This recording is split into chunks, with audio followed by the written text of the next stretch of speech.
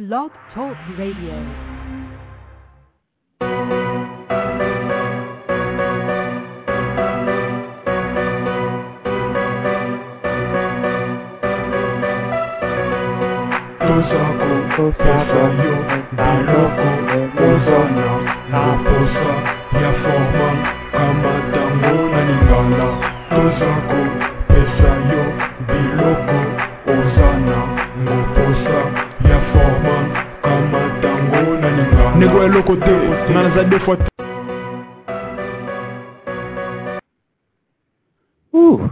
I get into that song so much, sometimes I'm tempted to play it twice. But, you know, we only got so much time. We only have an hour, and I don't be a DJ site or anything like that. I have no intention. Folks, what's going on? Hope all's going well this holiday season in the States or wherever you may be.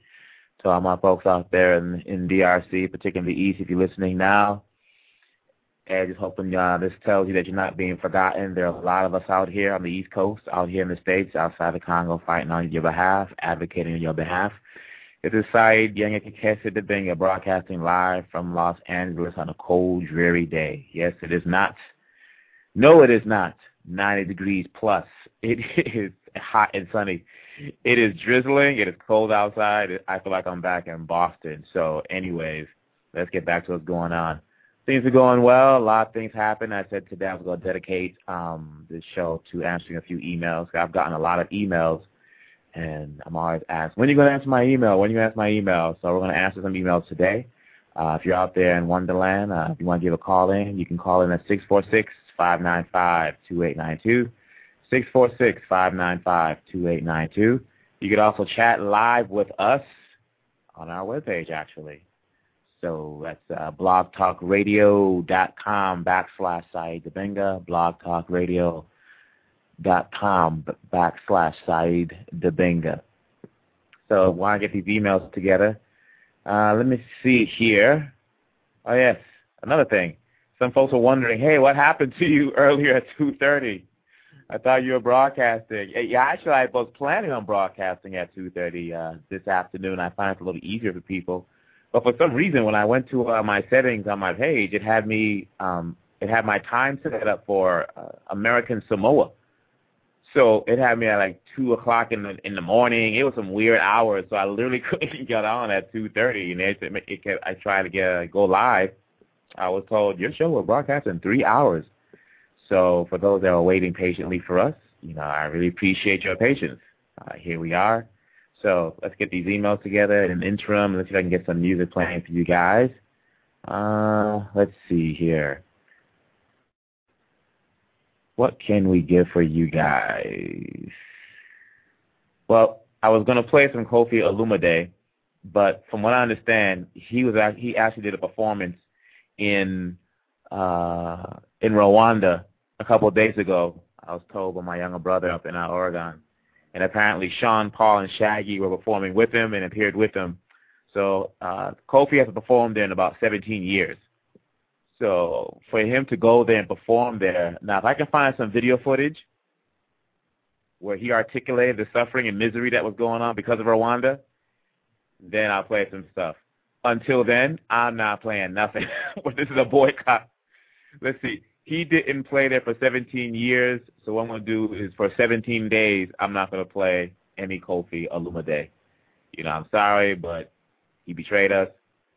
Unless, again, he went there and during his Cho-Cho break, he said, just to let you know, we have to end this nonsense in Congo. We have to end what's going on. You know, if you want peace, you need to be friends with the Congolese. You can't be invading the Congolese. Something like that, I will live with that. Anything short of that, I don't care. So for 17 days, we're going to boycott Kofi Olumide. If he's listening, you don't like it, he can send me an email. He can call in. In fact, let me make sure you have the number, because he may be saying I'm speaking English too fast. Let me get that number from him. Kofi Olumide, if you're out there listening, my number is 646-595-2892, 646-595-2892. My Lingala is not good.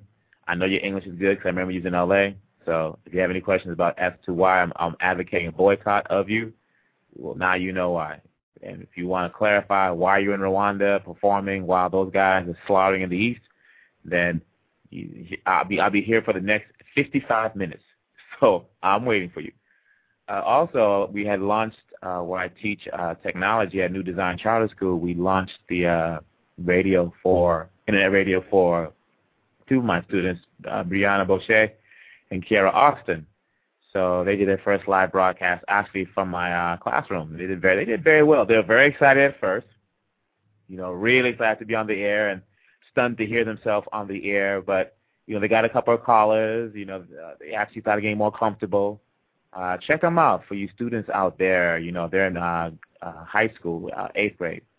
So you can find them at blogtalkradio.com/BFreeRadio. And that's B as the letter, free radio. Again, that's blogtalkradio.com/BFreeRadio.com.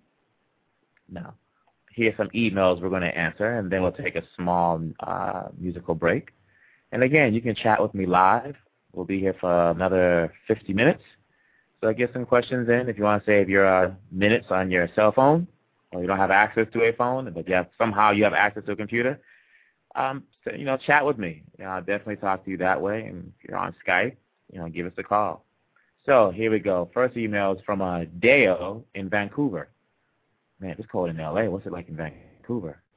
Oh, what's the update on your film, Once Upon a Time in the Congo? Is it finished? No, Deo, it is not finished. First off, thanks for writing in. I appreciate it. No, it is not finished. We actually are doing a few more scenes. We shot a scene a couple of days back in October, this past October. That was actually funded by Natalie, I can never pronounce her last name, Desnil. She's from Chad. And Professor Sylvester Ogbechi, I think I'm mispronouncing his last name also. He's a professor of linguistics in north of Los Angeles. I think Cal State he is teaching at. The UC Berkeley.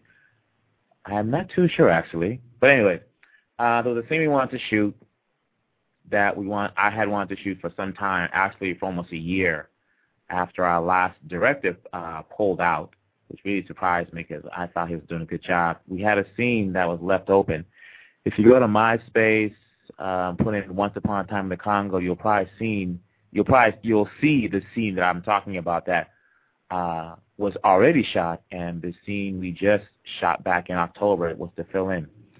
So, no, the film is not finished. When it will be finished, we're going to have our premiere either April 6th or August 2nd. August 2nd being the day that we were invaded, or April 6th, the day the plane was shot down by the Rwandan rebels led by the RPF. So we're just trying to make sure the date we do release the film is on a date that's very symbolic. Now, I'm really tempted to look at June 30th. We have another scene I like to shoot. Basically, for those that don't know, we're doing a film called Once Upon a Time in the Congo. It's about a young lady named Geneva Omero. She's from Atlanta. She's doing her graduate studies, and she's interviewing a gentleman by the name of Hatari Sinji who says he's a survivor of the Rwandan genocide. She's totally unaware that this guy is actually a wanted general from the Rwandan army who was part of the invasion of Rwanda in '94 by the RPF, and then was one of the senior officers when Rwanda invaded Congo. That's basically what the film's about. There's actually another piece to it in reference to a girl named Kita that Hatari had murdered during one of his massacres in eastern Congo. And her older brother, Patrice, along with his friend Mulele, hired by a survivor of one of Hatari's massacres to go find this guy, to find Hatari. At the same time, Kinshasa, the government there, wants Hatari alive because he has information on people inside the government in Kinshasa, and he has more information on those that were responsible for the invasion of Congo. So that's basically what the film is about. There's Lingala in there, Kiswahili, Chiluba, English, a little bit of French. I get asked a lot why, this is a weird question, why I don't have it all in English. I said because we have our own languages and we have to edify, we have to showcase and be proud of our languages, not just always do a Congolese film or Chadian film in French. Okay? We have our own population and we should be proud of our culture and our language. That's basically the status. The last scene we did in October is when my character, Saeed, I couldn't think of another name, so I just named Saeed. So it's not for any egotistical reasons. My character gets a call from Siaka, Ironically, the character's real name is Siaka because I didn't really feel like thinking of another name. He's actually from Sierra Leone. He's calling me in reference on behalf of Mulele to find out where I am because he's looking for my brother, Patrice. And at the time I received the phone call, I'm actually in Haiti. The footage looks very nice. It looks very good, actually. Sounds good. It's very crisp. The colors are strong. So right now I'm going to talk to a friend of mine, Thomas Gertz, who was actually the audio gentleman on the film, to see if he'd like to edit it. If not, I'm going to speak to another good friend of mine, Harold Brown, see if he wants to do the editing on it. So we'll see. But right now, no, it's not finished. That is the update, and we're looking at the date of April 6th to release it, August 2nd, or as I was talking to you, I was thinking about maybe June 30th. I think that would be a good thing. It's probably maybe an Independence Day party. Let's go to another question here. Dale, thank you for sending in your email. Another question is Stacy in Dallas. Hi, Stacy. What's going on? Hope you're doing well. Her question is, what do you think about the peace talks in Kenya? Will they work? My answer, no. And it's not being, I think that word is facetious or be smart mouth. I just don't really think they're going to work. We've had so many peace talks. We had peace talks at the ICD. We had the peace talks when we were invaded. We have the peace talks in 98. We had the peace talks. We just have all these peace talks, and the peace talks don't really do anything but allow one part. I mean, now let's back up. Stacy, there are people involved in the peace talks that really are truly committed to having peace be a result of these conversations, these talks. Sadly, Stacy, on the other side of the coin, there are people out there who just want to have peace talks to stroke their own ego so they can be on yahoo.com and have pictures taken of them saying, hey, we're at the peace talks, talk about what's going on in Congo. You know, while they're talking, they stay in a nice little hotel, have their nice little food and all that stuff, and the people that want the peace that need the peace the most are basically getting slaughtered to oblivion in eastern Congo. Will they work? So, no, they won't work. I just don't see how it's going to happen. What they're going to do? What's they negotiate? Nkunda fled the Congolese army. All right, he's leading a rebellion. He's murdering, slaughtering people. The FDLR, those Rwandan Hutu cowards who fled into Congo and too much of a punk to go back, you know, they're part of the problem. So the next email might actually address your question.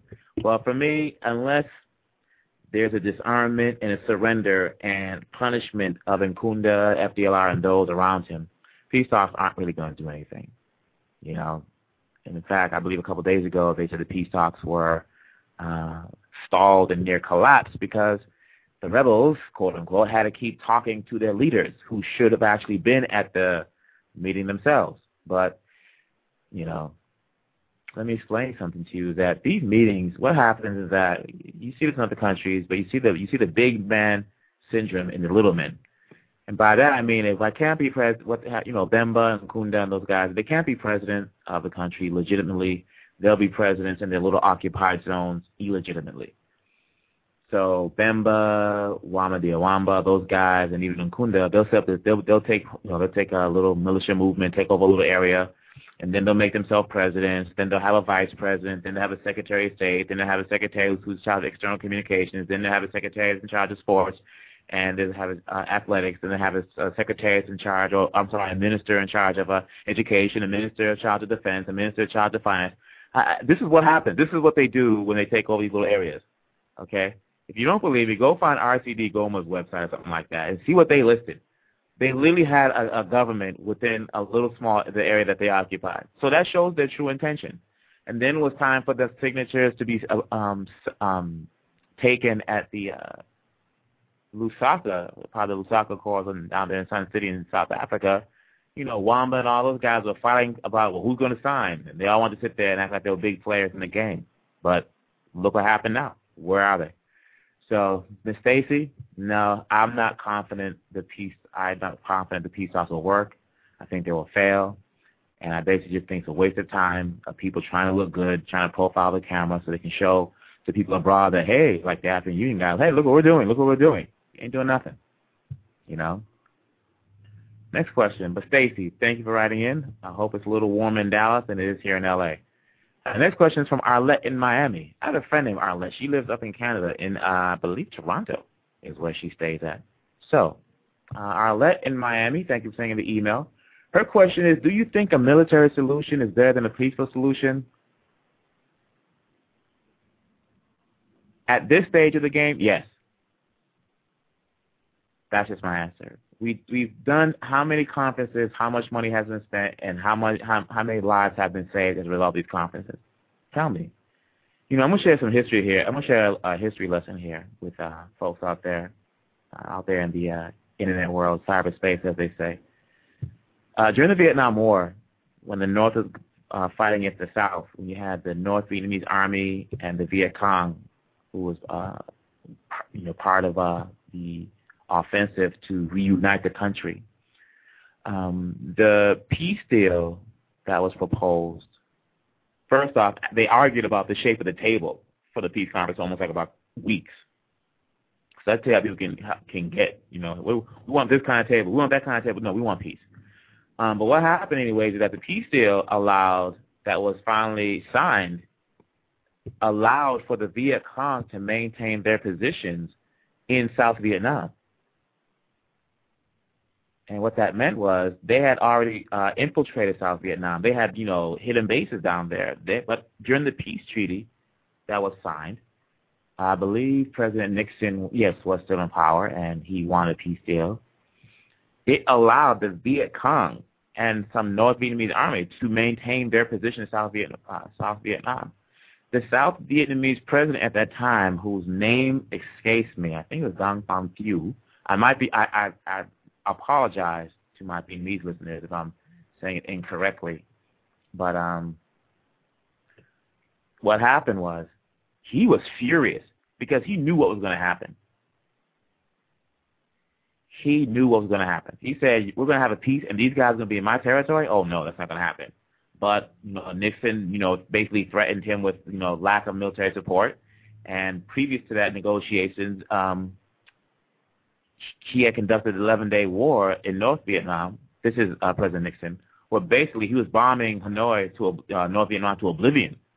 His hands, the military elite generals, things like that, felt their hands were tied because, Lyndon B. Johnson was always picking the targets. And the military said, let us win the war. So eventually when President Richard Nixon came to power, he said, I want you to win the war. And basically for 11 days straight, they were bombing North Vietnam, literally to oblivion.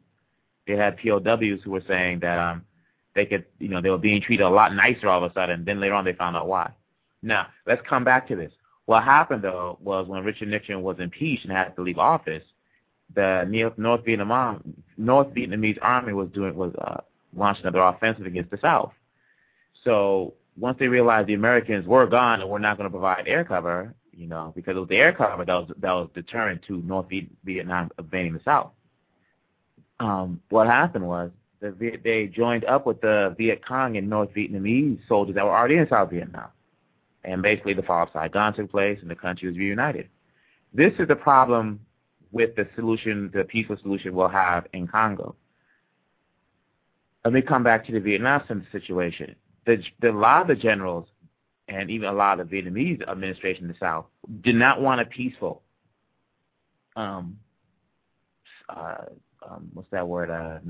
settlement. They wanted to crush the Vietnamese military and the Viet Cong so that they would never become a problem. That was what they wanted to do, but they were overruled by the Nixon administration. I link that, Ms. Arlette, back to Congo. If there's a peaceful solution, if there's a peaceful resolution to this whole thing, Nkun's not going to disarm. His people will still be armed. FDLR will still be armed. The folks that have the guns will still be armed. And so what kind of peace is there? There'll be peace as long as these guys feel like, we don't have nothing to gain at this moment. But once they don't like what's going on, they're going to take arms again. There needs to be a military solution. I know folks are like, we've had enough killing. Yes, we've had enough killing. But how many conflicts have we had? There has to be a military solution that goes hand in hand with the peace. Surrender or face consequences. Folks know where the CNDP is. They can't find Nkunda. Why don't they just call Anderson Cooper? He knows where he is. Anything wants to Indian, he can find him. I think Ben Affleck spoke to him also.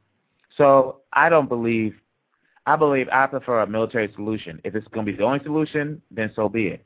But folks have to understand that when you betray the country or rebel against the country or you want to jeopardize peace, murder innocents, slaughter innocents, enslave child soldiers, rape young women as young as 3 years old, as old as 80, there's no justification. Now, there's going to be a peaceful solution, and the veil of impunity is going to be pulled back, and these guys can be brought to trial and be punished, so be it. But me personally, I just think a military solution is a better alternative to this. Particularly the fact that while they're having these peace conferences, it was stated by observers that the Rwandan military has been launching artillery rounds, from tanks into Congo. So why is there a peaceful conversation taking place in Nairobi, but Rwanda has troops going to Congo, they're firing artillery rounds into Congo? So where's the outrage? Where's the violation of national sovereignty? So there's my answer to you. I prefer a military solution so that you put the guys down that they can never get up again. If they want to make change, they can do it by the political process. So, Mr. Arlette, thank you for writing in. I appreciate it. We're going to do one more email, then we're going to take a break for music. Actually, let's do it now. Wait, I get a chat here. I get an email here, a text. Someone wants to get one more question. All right. It's actually Wayne in New York, and the question is from Wayne in New York. So, okay, Wayne in New York, I will answer your question, then we'll take a break, all right? Wayne, thank you for the email. He says, his question is, what do you think the Congolese in the U.S. can do? I think the Congolese in the U.S., particularly those that were born here, that are American citizens, need to get more involved in the political process. President-elect Obama was instructed to see two Congress people. I can't remember their names, but they're both of Cuban descent, and he was recommended to talk to them reference to the Cuban embargo. All the people in the government here in the States, in the USA, from what I may not know all of them, but I have yet to see a representative that was Congolese or of Congolese descent that could be a spokesperson or lead the charge. So far, we've had a lot of senators and congressmen, and some have done good work, some have, and some have profited from what's going on. But I've seen a lot of non-Congolese doing, a lot of the advocating and things like that, which is fine. But too many of the Congolese, particularly those, again, that were born here, I think are just sitting too far back in the backdrop. I think we need to get more involved in the political process. Marching is fine, protesting is fine, but we have to start getting into the political process, whether it's be councilmen, assemblymen, school board, board of supervisors, mayor, Congress, what have you. We have to get inside. We already have the outside game with our guards, on the basketball court and the forwards. Now we got to take care of our inside game with the center. So I think that's one thing that the colonies can do here, particularly in the United States specifically. We're not talking anywhere else, I'm right here. They can do specifically is to get more involved in the political process. You can, vote for President-elect Obama, but his policy is always going to be directed to the interests of the United States. To many of us Congolese, our interest is those of other people instead of Congo. That's one aspect. Now, there are Congolese out there doing things. Again, Nede Azali. I never pronounced her last name correctly, but she's in charge of Congo Global Action. She's doing things. She's really doing things out there. There's Fumu up in the Bay Area. He's doing some things with his organization. I think it's Inga Association. Again, there's Leja Bulela, the chairman being Dr. Martin Kabongo. They're doing things. So things are being done. I just think people aren't really supporting these initiatives that are taking place because not realizing they can have a great impact down the road in reference to Congo. I also think that I know there was a resolution passed in North Carolina. I'm not sure exactly what day. It's escaping me, but there was a resolution passed in North Carolina in reference to Congo and Congo Week, things like that. So, again, those, I think those are a step in the right direction. Sadly, though, Sudan, there was hundreds of resolutions or what have you and divestment for Sudan in reference to Darfur. It hasn't slowed down the situation or changed the situation whatsoever in Darfur or Sudan overall. So on one hand, we have, resolution and Congolese taking the initiative to make these things happen, which we definitely need. Conversely, though, you have to wonder sometimes, it's like, hey, we got a resolution passed or we got this motion passed, and then it's like, okay, now what? How many people have died since, the resolution has been passed? How many people have died in Congo Week? So we're getting the word out there. The word is getting out there. The word has actually been out there about the Congo. But for some reason, folks just seem to think there's not really been a lot of coverage about the Congo, but there's been a ton of coverage on the Congo. I post on my listserv. I think I'm at about almost 7,000 messages. I'm finding this information. I think it's getting people to realize they have their lives or what have you is linked to what goes on in the DRC. So the Congolese who are doing the things, with the protests, talking to city council, talking with their elected officials or what have you, they're doing things. Right now, we have to figure out ways to let people know back home that we're doing things. So I think too many people back home are thinking we've forgotten about them, and they wonder why aren't the Congolese helping us, or why they show up back here like they're big people, but where are they? What's happening? Because ironically, the gentleman from is it Pendwe Hospital in Congo? I can't remember his name, but he got a UN humanitarian award a couple of days ago. So the Congolese in the U.S., Wayne, we just have to, be more proactive, more active, be focused on the prize, and really raise the awareness among people who really want to do things but don't know how. Because there's one thing I noticed about the resolution that kind of stood up in my mind was that I actually listened to the whole thing. It was cool. Yes, there's a lot of Congolese down there. But it mentioned the Congolese dying, 45,000 a month or what have you. And it mentioned how many were killed and stuff like that, who are dead now. But there was no mention in the resolution about Rwanda or Uganda, specifically Rwanda. So it's like, again, it creates the image, and this is not shooting down the resolution being passed. It's saying it's another opportunity that was passed by. This is just my opinion. I'm not saying I'm the end all, the final voice. This is just my opinion. Yeah. And for me, it was like I was kind of dismayed that the council people couldn't at least, or I don't know who wrote it for them, so maybe someone wrote it for them, gave it to them. But there's no mention of how we got into this situation in the first place. We have to be very careful that a lot of people, even particularly a lot of these NGOs and a lot of these nonprofits, when they hear folks are dying and many dead, they're looking at the opportunity to expand their, almost like missionaries. They're looking at their opportunity to expand their base. So, and then we create the situation in reference to, well, they're dying and from malnutrition and starvation. But whoa, we have to clarify that, and I'll do that after on the other side of the music, on our little music break. But if people just think we're just dying, they're going to think, oh, woe was them. Maybe they're not eating enough food or something like that. But if you come on and say they're dying because they're being murdered or their hospitals are being destroyed, basically, then I think people's attitudes will be a little different. So, Wayne, I hope I answered your question. We'll take a few more questions on the other side of our music. So let's take a small break here. What are we going to play for you guys here? Let's see. Let's do a little tribute to the people out there in Wonderland. I think last week we gave you a little of Kanye West. I believe so, right? So there was a great song by Miriam Makeba, who passed away recently. A major loss to the music scene of Africa and to the world overall. So let's dedicate this. There was a song she did called Congo. Let's dedicate this song to the people of the culture, to the people of the DRC and the people of the world. And this will answer one of my emails from Carrie in Houston.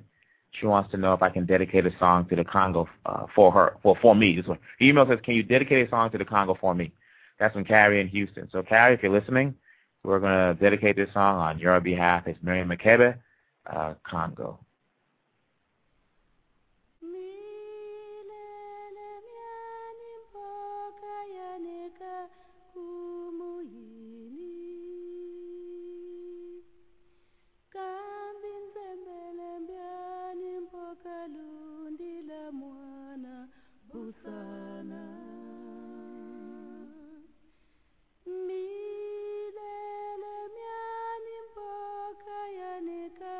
Kumu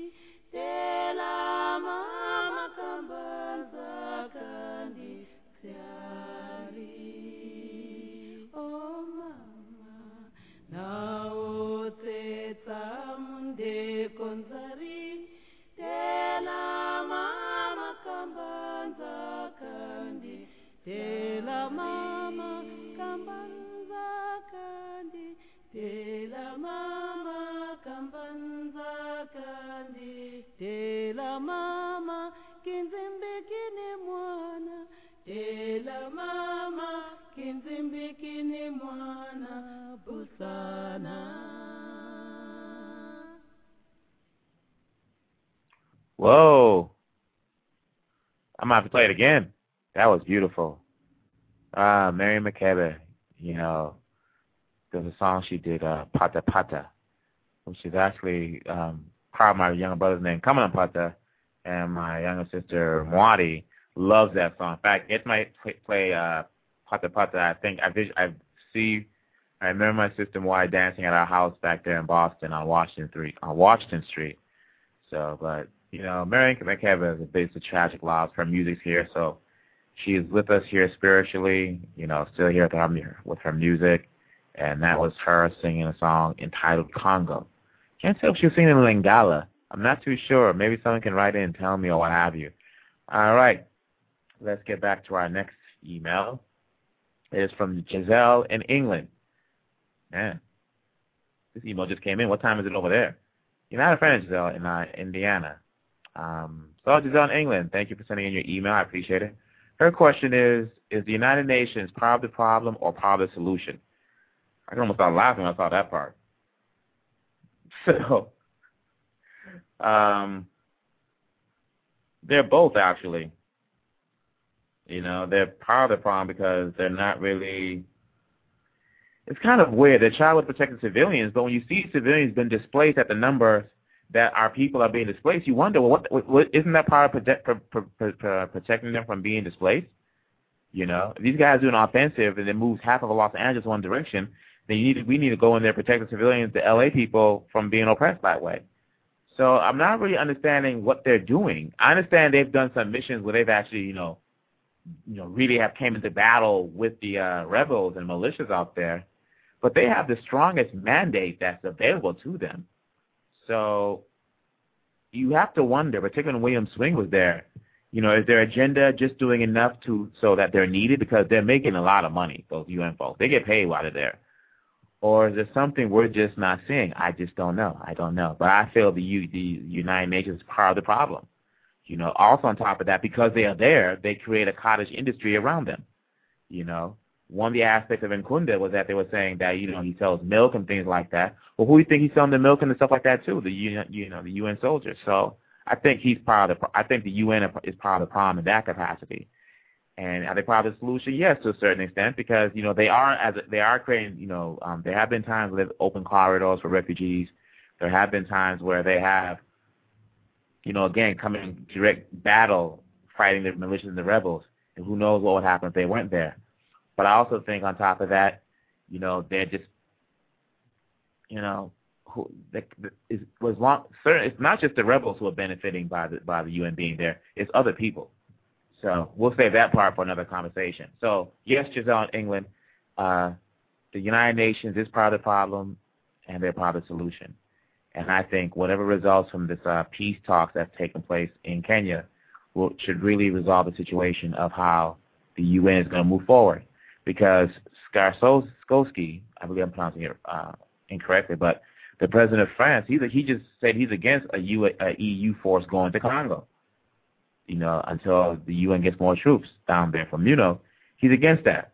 So already you see that the people like Belgium, the governments like Belgium, France, those guys are making money. They have made money out of this murdering extermination in Eastern Congo. Yet when it comes to maintaining the peace, it's like they want to argue and say, well, we're against it. Well, what other options are there right now? I'm not taking responsibility off the Congolese army or the officials there. No, I'm not doing that. Right now I'm just talking about the UN and by extension the EU, the European Union. So what's going to happen now? So we'll see. I mean, the French were the ones that were responsible for the Rwandan Hutus into Hamwe and those guys coming into Congo. But conversely, they did bring the hammer down in Ituri between the Lendu and the Hema when they were up there, you know, slowing down that murderous slaughter up there. So there's your answer, Giselle, in England. Next question is, Eduardo, and thank you for your email, Miss Giselle. Our next question is from Eduardo in Mexico. Hola, Senor Eduardo. Okay, that's about as much Spanish that I know. This question is, do you feel you are having an impact on what is going on in Kivu? You know, Eduardo, I really don't know. I just don't know. I mean, if maybe someone hears my voice or someone hears something I've done or something I've done with other people and it lets them know, hey, they're not forgetting, they haven't forgotten about us, they're coming, they're going to do something for us. Until I hear something like that, I really can't answer that question. I don't know who in back home is listening. I don't know what person in position of power is listening. I don't know. They may be listening and just really want to see what direction I'm going or what ideas I may have. I don't know. But all I can say is I'm praying that I am having an impact or making a difference to the people, what's going on back in Kivu and to a larger extent in DRC. That's why we're doing the Congo film. You know, the Rwandans, I did a spreadsheet one day of how many films were about Rwanda and that genocide and how many films were about Congo and our extermination. And I think at last count, there was 32 films about Rwanda that were about the genocide or centered around the genocide or referenced the genocide, but they're basically about the mass killing. 0 films about the war in Congo. And I'm not talking about documentaries. I'm talking about actual films like Hotel Rwanda and stuff like that, blah, blah, blah. So, you know, that's my mission. Well, one of my missions in this is that this blog here, this station, Once Upon a Time in the Congo, is basically to show what's going on, to show people what's happening. You know, this is what's happening, and then they can't say they didn't know, because in reference to like the Break the Silence movement, and much love to the movement. This may really sound almost odd, but there really has been a lot of coverage. But now, okay, it's been out there. I've seen it, New York Times, LA Times, front page. I cut the stuff out or I post it. So there's been a lot of those things, a lot of coverage. The problem is, okay, now what? You read an article that they basically destroyed half of Goma. Now what? You read an article where Nkunda's men have raped 150 people, murdered them in a refugee camp. Now what? You see that the peace talks have collapsed in Kenya. You read that in the Daily Metro in New York, whatever. Now what? Okay, there are articles out there. Now what is the question? That might be a conversation when I bring a guest in, or if someone wants to answer that, send me an email. Now what? People say, well, we're getting attention. We're getting attention. Okay, people are getting attention. But what that guy said in that movie, Hotel Rwanda, that was played by Nick Nolte, when he said, I think he was talking to Joaquin Phoenix's character, or was it Don Cheadle's character, when he said, okay, the people back in the United States in their homes, they're going to turn on the TV, see mass killings in Rwanda, and they're going to say, oh, that's too bad, and go back to the dinner party. That's happening now. The film I'm working on, the resolution that got passed in North Carolina, the phone conference that Nita Adveli is doing with Congo Global Action, Fumu, other people who are out there protesting and have been doing so for a long time, marching and getting the word out. We're doing stuff. But when it comes down to people say, hey, we need more media coverage, okay, now what? Ann Curry went to Congo. Angela Jolie went to Congo with my friend John Prendergast. Ben Affleck went to Congo. Anderson Cooper went to Congo. What's the young lady's name that went to Oprah? Her name is Lisa Ling. I could be wrong. Went to Congo. Now what? Now what? We need to show that if the offshoot is that every time President Kagame shows his face in the United States, people will say, why are you doing this in Congo? If that starts happening, then everything will stop the domino effect, because he does what he does because he has the support of the people and the international community. And the international community are those that are beyond the Congolese border. So we can show what's going on and make it where every time he's questioned about what's going on, he has to deal with that situation. I think that's going to help. Like I said, maybe we can't get him in the International Court of Justice, but we can try him and find him guilty in the International Court of Public Opinion. So there's my question to you, Eduardo in Mexico. So let's take another break here. Then we'll come back to about 2 more questions, and then we'll close out. So in honor of Eduardo in Mexico, right, I'm going to play a little something for you for taking the time to, tune in and listen in and stuff like that, all right? Hold on here, my friend. I'll give you some Mi Hermanita by Aventura, my bachata. All right, this is dedicated to our Latino audience out there, spearheaded by Eduardo in Mexico. Here we go.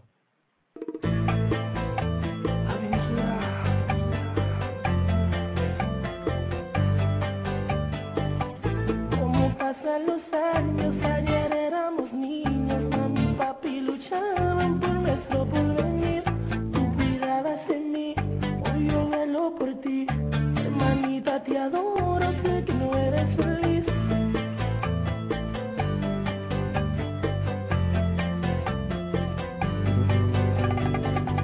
Otro golpe en la cara, esto es cada semana. Y como siempre una excusa que tú ganas al fin. Él se burle de ti, pero ¿qué hago yo aquí? Aunque quiero ayudarte, tú lo aceptas así.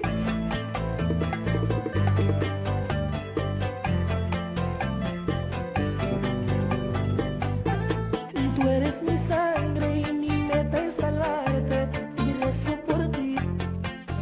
Hermanita, él no te quiere, tiene como 20 mujeres y tú lo ves. Y te maltrata, luego tú lo defiendes, realmente no te conviene, que no lo ves. Lloras cada vez que te pegan, lloras, me da rabia y pena, lloras, como siento tu temor. Lloras, de sus manos puedes morir, lloras, ese hombre te hace sufrir, te hizo ese moretón. Cuando escupe tu cara y con malas palabras, se siente superior. Ese hombre es un animal, un cobarde sin dignidad, por pegarle a una mujer. Él no es digno de que tan... All right. I appreciate it. That was a little bit too slurry for them in the beginning. Something must be going on. I think I have a lot of, as I teach technology, we call it data collision. So... But that was Aventura. I actually heard that song when I was first in Miami back in 05, was it 06, something like that. So, all right, folks, we have 16 minutes left here. Let me get back to a few more emails. Let's see. This is from April in North Carolina. April, what's going on? Her question is, and I think I just touched on this in the previous email from Eduardo, but her question is the press covering the Congo enough? It all depends. You have to define... you have to define enough. Is it enough to, I think maybe, April, you're asking, is it enough to start a movement of people really coming together and doing their things? I don't know. I don't know what enough is. I really don't know what enough is. So, I don't know. I don't know. I don't know what I can say. I know I'm seeing a lot of press coverage. Again, on my listserv, I posted a lot. To the site to let people know what's going on. And I posted about 7, and I counted it today. Well, I didn't count it, but I looked at the number, and I was like at 6,900 posts of just information about what's going on in the DRC and things related to DRC. The Times, the New York Times is doing an article. They're doing articles in New York, obviously New York Times, LA, stuff like that. But what's it really doing? Is it brings up the question again of, okay, now what? So I think we're getting enough coverage. Can we get some more coverage? Yes. I think maybe we can have some more coverage in media in terms of film and short films about what's going on, showing what's happening. It's one thing to write that, women was dragged out of their hut or their homes and raped and murdered, or the children was conscripted into child soldiers. It's quite another thing when you're sitting there looking at it on the screen. Because I remember when I went and saw a movie, City of God, there was a scene in there where these little kids was being told by the guy named Zay, basically, hey, if you want to live, shoot yourself in the foot. And I remember vividly watching this private screening, and the lady was like, a female audience member was sitting in front of me, right as the kid was contemplating to do it and was almost ready to do it, she got up and walked out of the audience. So I think if we start creating images that will have lasting memories of, like, look, this is what's going on.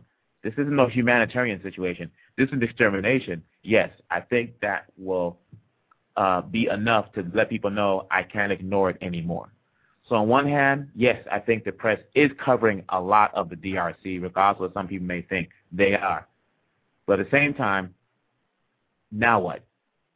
There's an article you see in the Alabama Daily, whatever it's called down there in Alabama, and hello to my folks in Alabama. You read the article, you're disappointed, you're dismayed, like, oh, my God, what's going on? Oh, what can I do? What can I do? Okay, we need to connect that person who's like asking, what can I do? What can I do? With somebody who is doing something for the benefit of the Congo, not for the benefit of themselves. Because we have too many people out there who are using Congo to uplift themselves, and they know who they are. They think that people don't know, but it is very obvious. You can tell.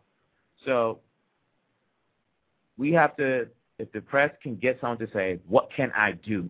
And in their heart they want to do something, then I think that's people to think that. But then we have to, as Congolese specifically, have to take that opportunity to say, hey, look, this is what you can do. Let's work together, or how can I support you? All right? So there's my answer to you, Miss April in North Carolina. And our last question we will take here is, actually, we took this already. I don't know how she sent another email. Carrie in Houston. Hi, Carrie. I think she wants to get a subscription. Maybe we should be subscription service or something like that. She wants to know, can I dedicate a song to the Congo? Well, I did that. Miriam Makebe. Her song was Congo. So that was my dedication. But, Congo's so big, I don't think one song's good enough. But before I do another song for you, Miss Carrie, and I'll do that to take us out, out of the show, because we're coming to an end. We have about 12 minutes remaining. What I'm going to do is, okay, Carrie, I see another email. She's like, please, she plays.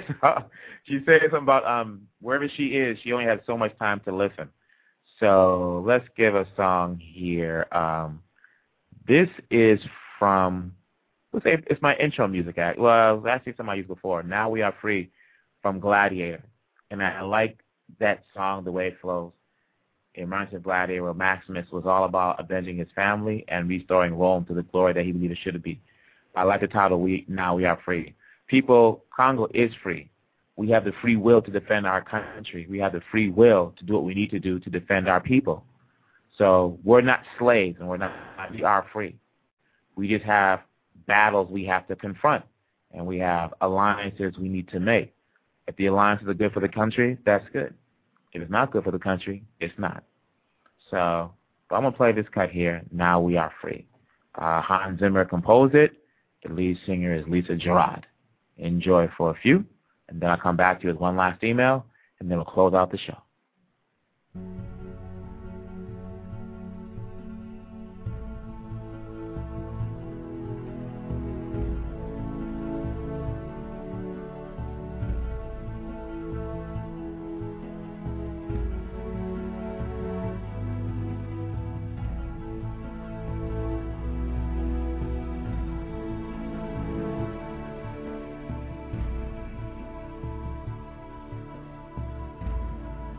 I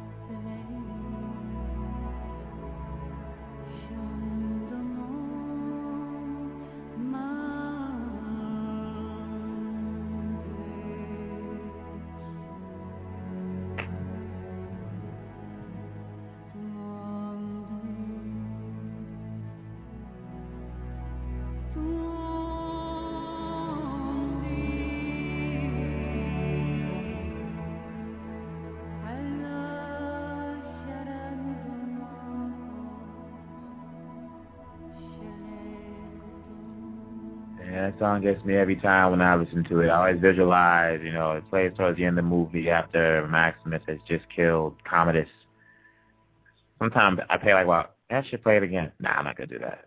I know some folks are using up their cell phone minutes right now just listening live. But I already know what I think about, now we are free. Now we are free. As Dr. King said, free at last, free at last.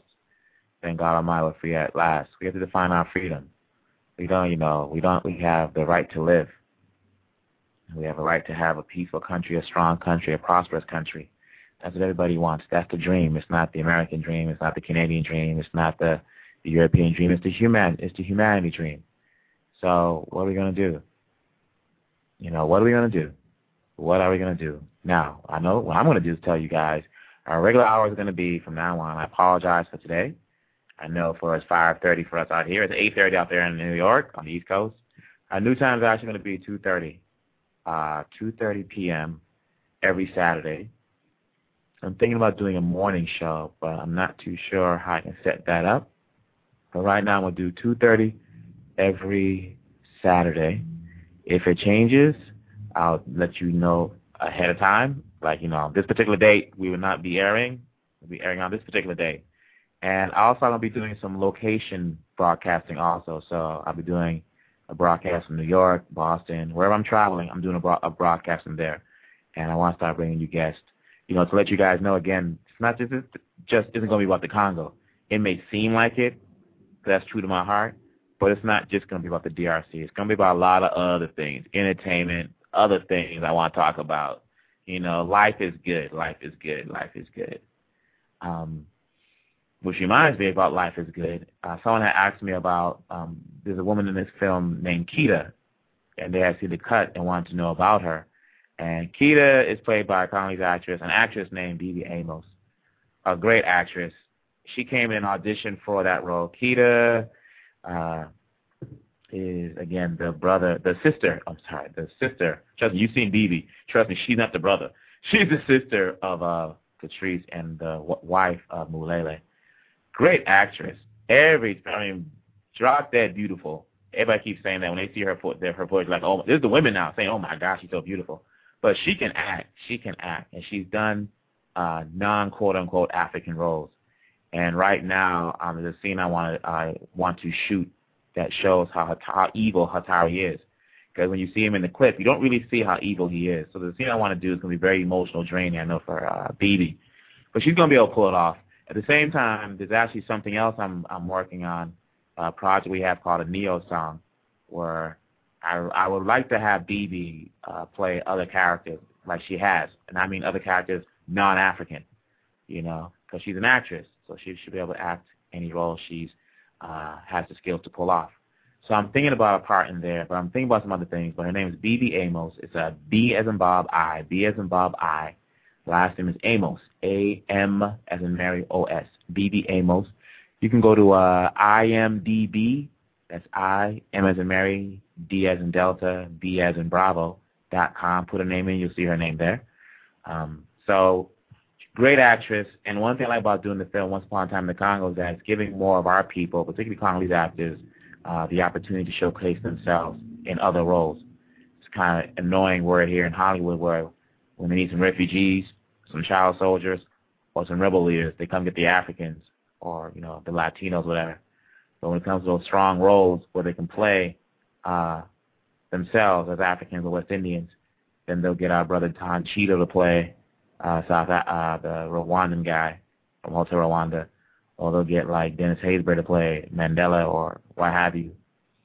And I understand sometimes why we do it, but my attitude is like if someone has the skills and the talent, let them pull them off. And Bibi, Richard Shakaya, who people have said has a very strong presence on camera. I just want to show some more of his range that he has. One thing I think coming back to what someone asked about the Congo film is that one reason I enjoy it is not because we're doing something for the country, but also showcasing talent from the continent. Anil song, our lead role, not Anil herself, but one of the lead roles was two of the lead roles was played by a Trinidadian and a Jamaican. So there you go. Now, back to you guys. We have 2 minutes left. It's going to be time to wrap up. Listen up. Note this number. You want to call in for future reference, 646-595-2892. 646-595-2892. And you can chat live with us. I will be on air next Saturday at 2:30 p.m. And hopefully, pray for the guest I'm working on getting will be available. If not, I'll get him somehow. I want to get Dave Donaldson on the line somehow. His book, Hearts of Diamonds, is one among many projects, media out there that I want to talk to you folks about and showcase. And, let you know there's certain, as the Americans say, stocking stuffers for Christmas or Kwanzaa or what have you. And speaking about Kwanzaa, as my other sister Musa said, it's true. We celebrate Kwanzaa 365 days a year, not just one day. So if you're treating people really nice now because it's the Christmas time or what have you, do it year-round. Volunteer somewhere, help somebody, say hello to a homeless person walking down the street, donate some clothes, empty out that closet, and figure out what your agenda is going to be, all right? Figure out what your agenda is going to be for 2009. Mine is being in a better place, spiritually, physically, and not just financially, but also Congo being a better place. If Congo's not in a better place, I'm not satisfied. Folks, we got a long, long way to go. And on that note, I'll take you out with Long, Long Way to Go by Phil Collins. Thanks for listening. I love you guys. I'm gone.